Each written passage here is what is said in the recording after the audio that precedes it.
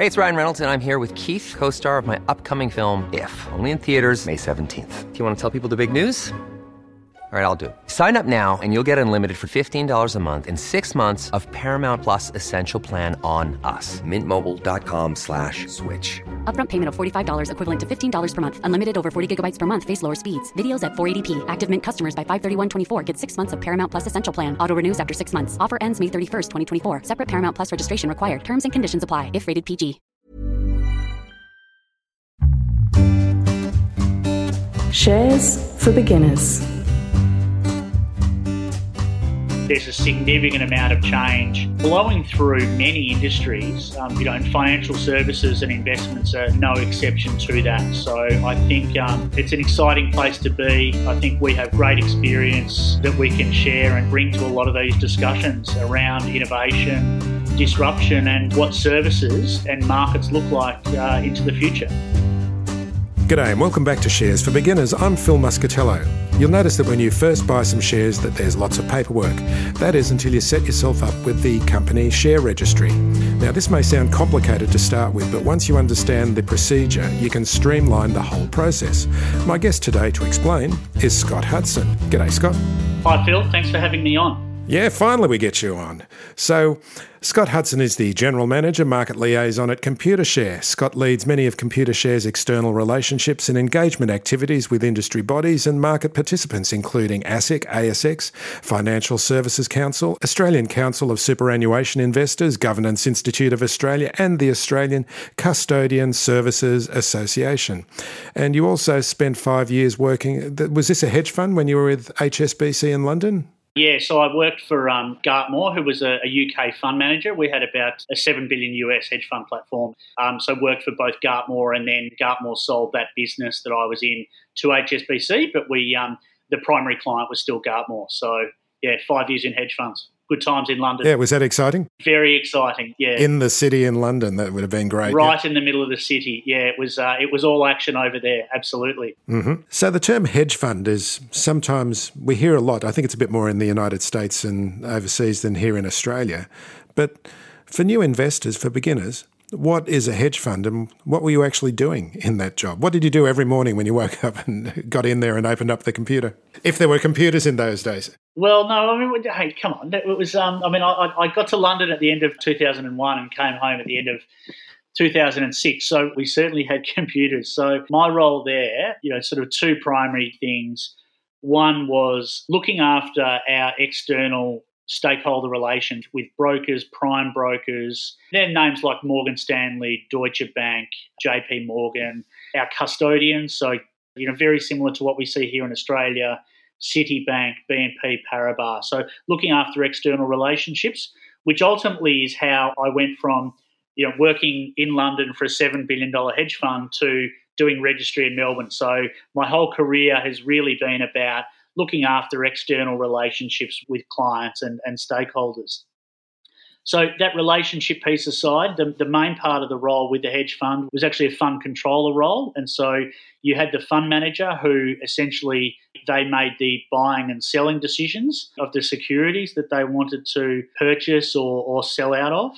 And then, all aspects of the fund then sort of fell to the fund controller. So the primary role was tracking the profit and loss of the daily trade. So the first thing I do is get into the office in the morning and have a look at how the book had gone, either from the prior day's trading or I was sort of working on the Asia Pacific funds and the emerging markets funds. And I picked up the emerging markets funds because the guys thought it was quite funny because Australia's an emerging market, isn't it? Which I thought was a bit of a cheap shot. But basically just checking to see how the funds had actually performed overnight, running the profit and loss statement from the trading activities.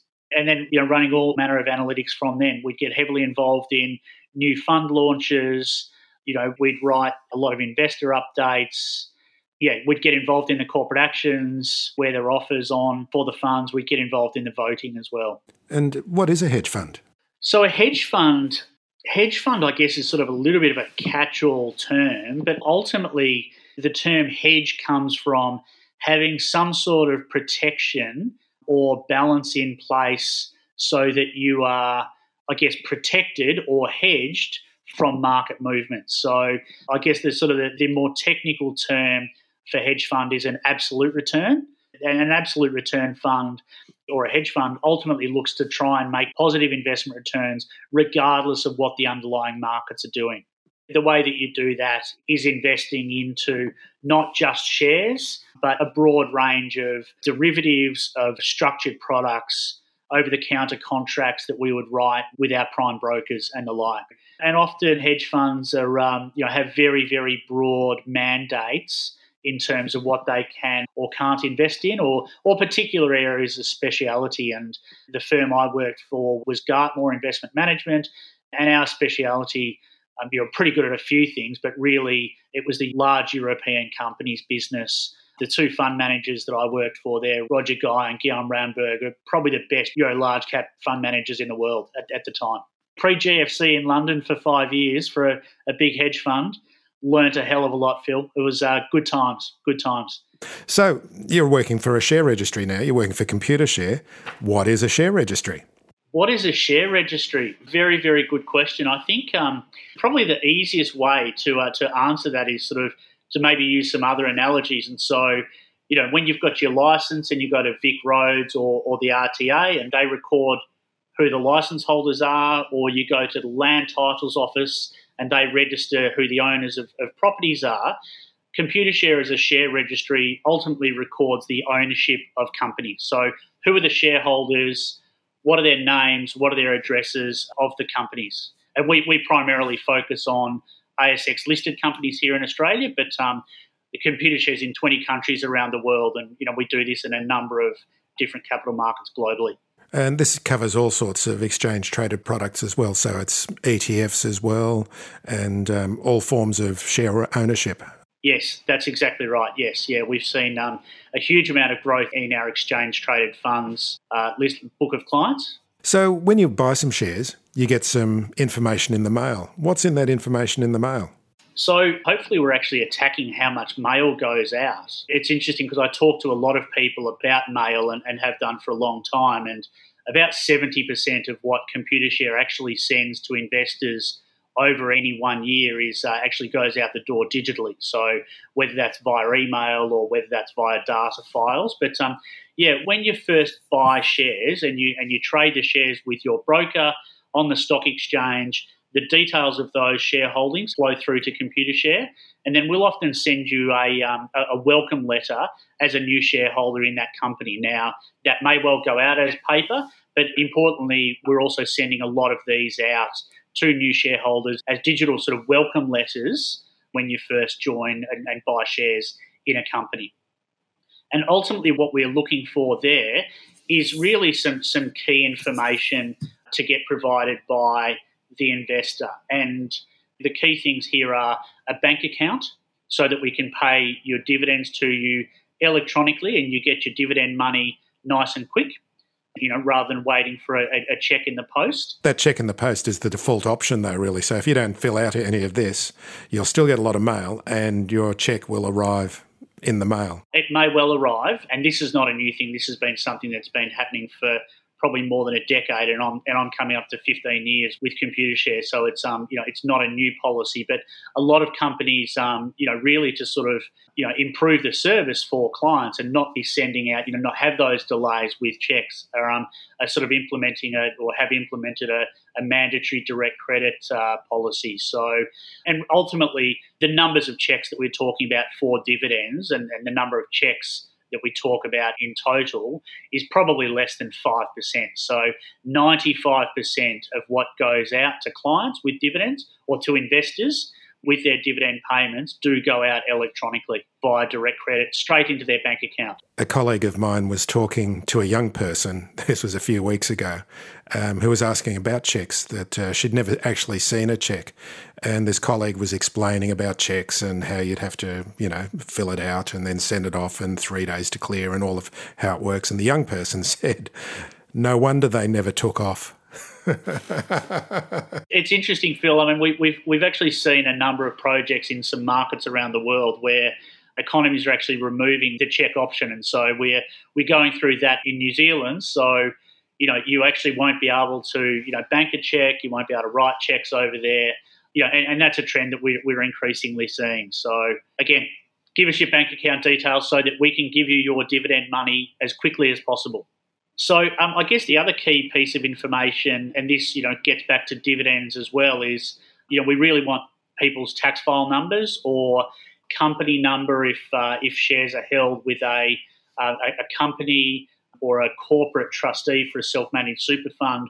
And really, we need that tax file number to prevent withholding tax being taken out, which, where we do take withholding tax out, where there's no tax file number or no tax number on the record, that's almost 50% of the dividend. So if you're expecting a dividend of $100, you're probably only going to get about $50, $52, $53 actually come through. So very much worth your while making sure that Computershare does have your tax file number so that you do get the full value of that dividend. That money's not lost, can be claimed back via the tax return, but I'm not sure too many people that would say, I'd prefer $53 to $100, please, Scott.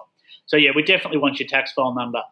And look, probably the third piece of information that we'd like is an email address. And if we don't have that already, when I look at some of our clients, some of them have got 55 or 60% of their shareholders have got an email address. And, really what that enables, much faster, much quicker communication, much cheaper, cost-effective communication as well. So keep in mind, we're talking about shareholder monies to service investors, and so sending an email is obviously much more cost-effective and efficient than and environmentally friendly than printing and postage of letters. And to that sort of opening comment about that there's lots of paperwork and lots of paper. Like I said, I've been at Computershare for approaching 15 years, and we've sort of really had a number of initiatives over a long, long time to try and remove paper out of the ecosystem. And and I think we've been pretty good at that. 70% of what goes out from our place to investors is all digital now. Investors can also take their dividends with some companies, in the form of DRPs, dividend reinvestment plans. How do they work? It's a really good point. So, there's a lot of companies that essentially offer a dividend reinvestment plan, which is where we take the cash value of the dividend, and then instead of getting paid cash into your bank account, you'll be issued with shares for that monetary equivalent of that dividend. So if you were due a $100 dividend and you've elected a DRP, share price of the shares is $10, then instead of getting paid the $100, you'll actually get credited with an additional 10 shares onto your shareholding there.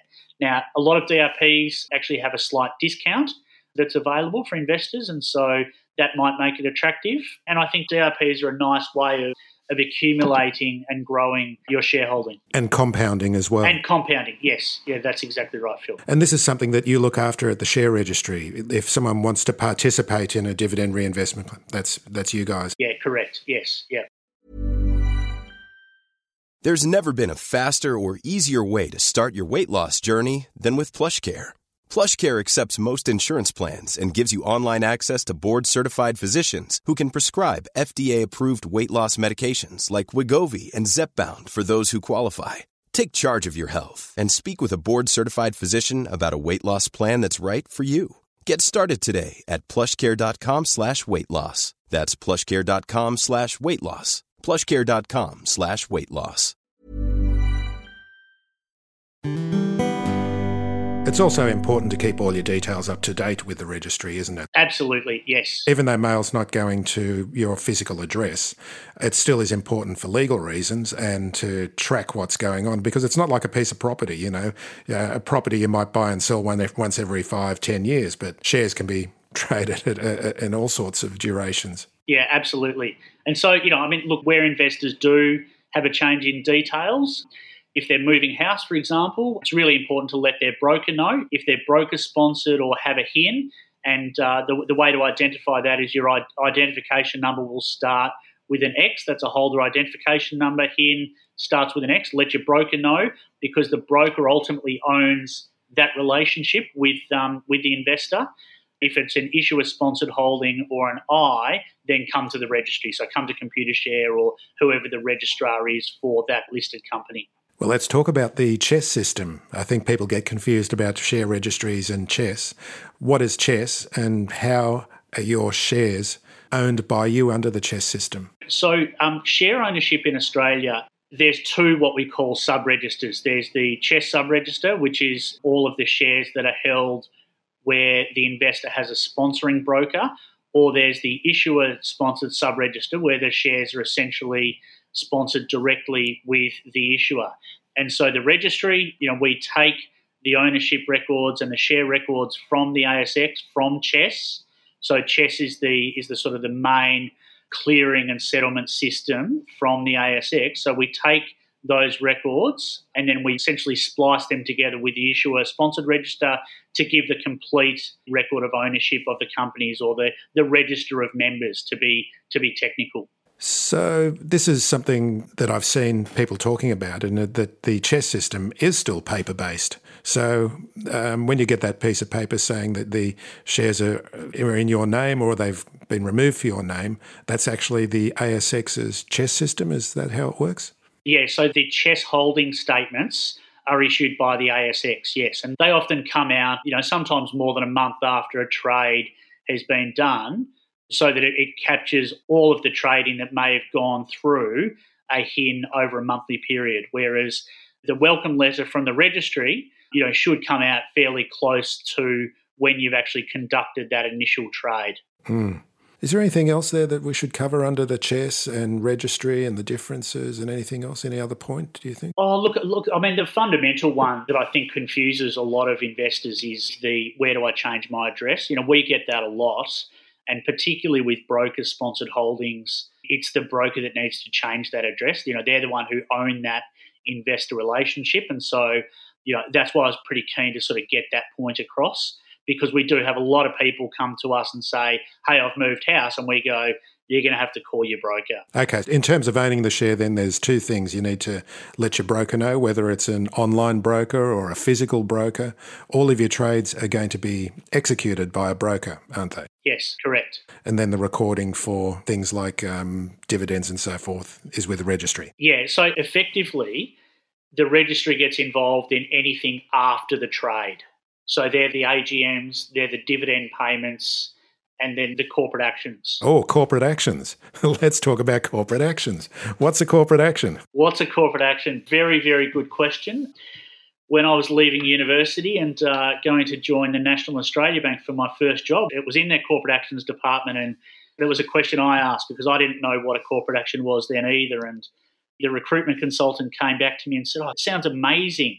You're going to get involved in company takeovers and annual general meetings and proxy fights. And I had this picture of Gordon Gekko from Wall Street when he stands up at the Teldar paper meeting and he's pointing at the board and, having a fair crack at the board. And I thought, well, this sounds like an amazing job. I'm going to be like a Collins Street version of Gordon Gekko. It's not quite like that. Corporate actions, I think, sort of is a bit of a catch-all term for company transactions. Let's call them company transactions. They might be mergers, company takeovers, capital raisings.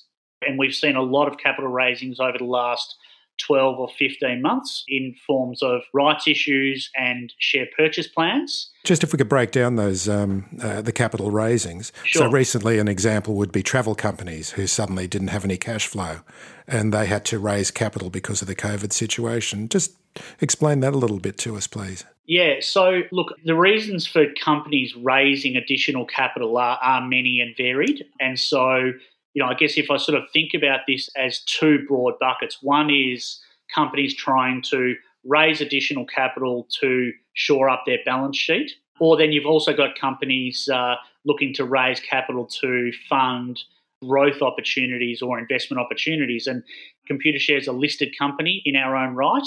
We undertook a rights issue recently. That rights issue that Computershare ran was to fund the purchase of the Wells Fargo business in the US.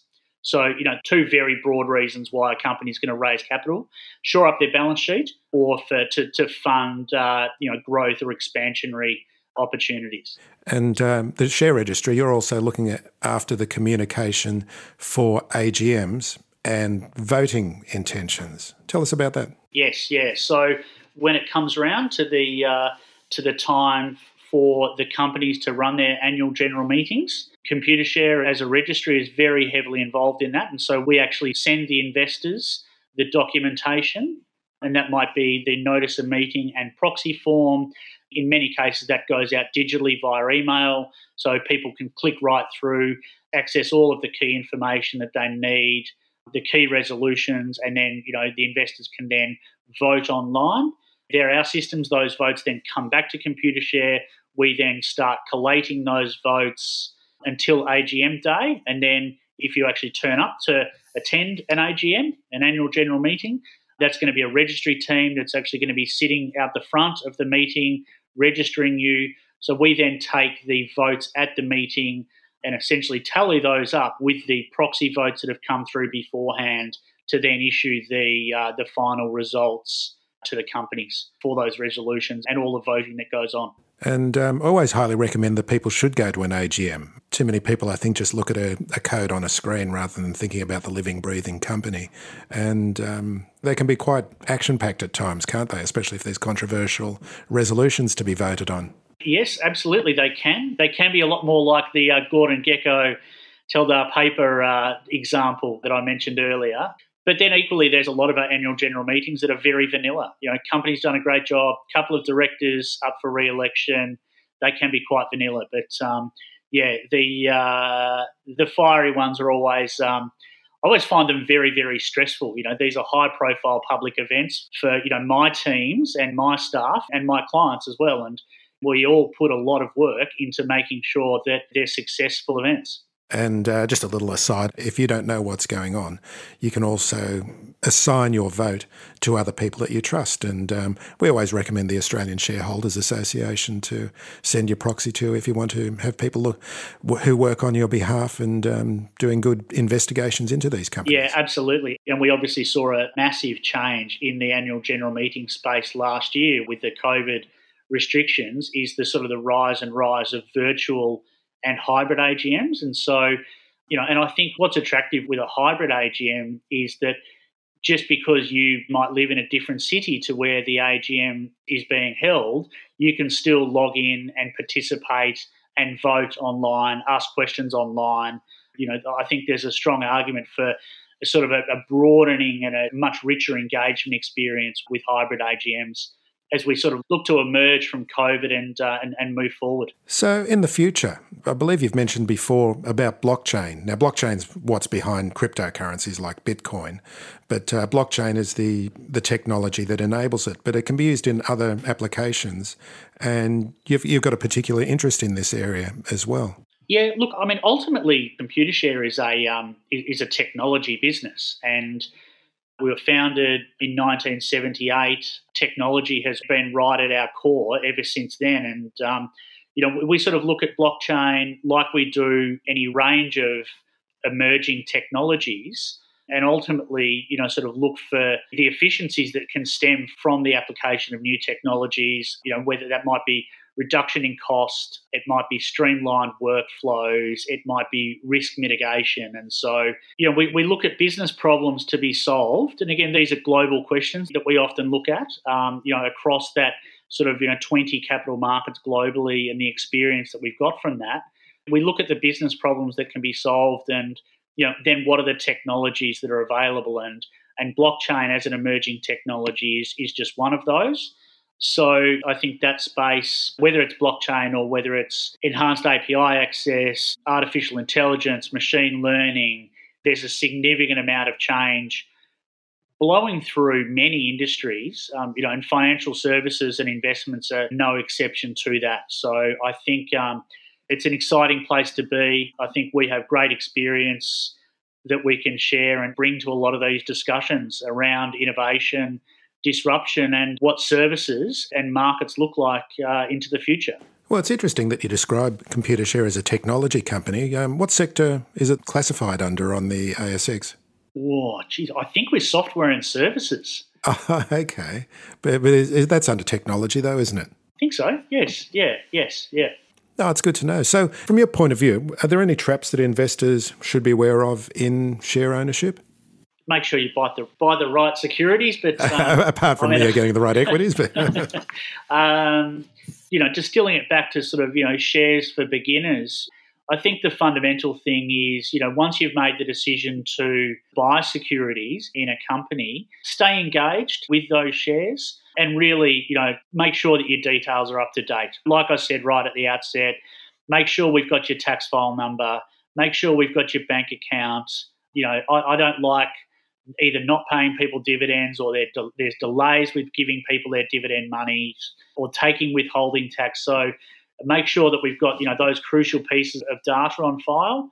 Again, an email address is fantastic because, you can get, those communication in, 2021 is all about speed and efficiency, and an email address only enables that to happen, enables companies to sort of engage and communicate more effectively and efficiently with investors. Yeah, so just make sure that the details are up to date. If there are issues, then our websites are fairly intuitive. They have got rich functionality in terms of what you can do in terms of updating and accessing information. And for those people that like to call up and deal in paper, then, we still offer that service as well to cater for that choice. Scott Hudson, thanks very much for your time. Thanks for having me, Phil. Cheers.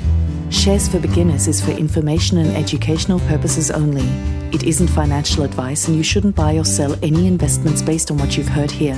Any opinion or commentary is the view of the speaker only, not Shares for Beginners. This podcast doesn't replace professional advice regarding your personal financial needs, circumstances, or current situation. And thank you for listening to my podcast.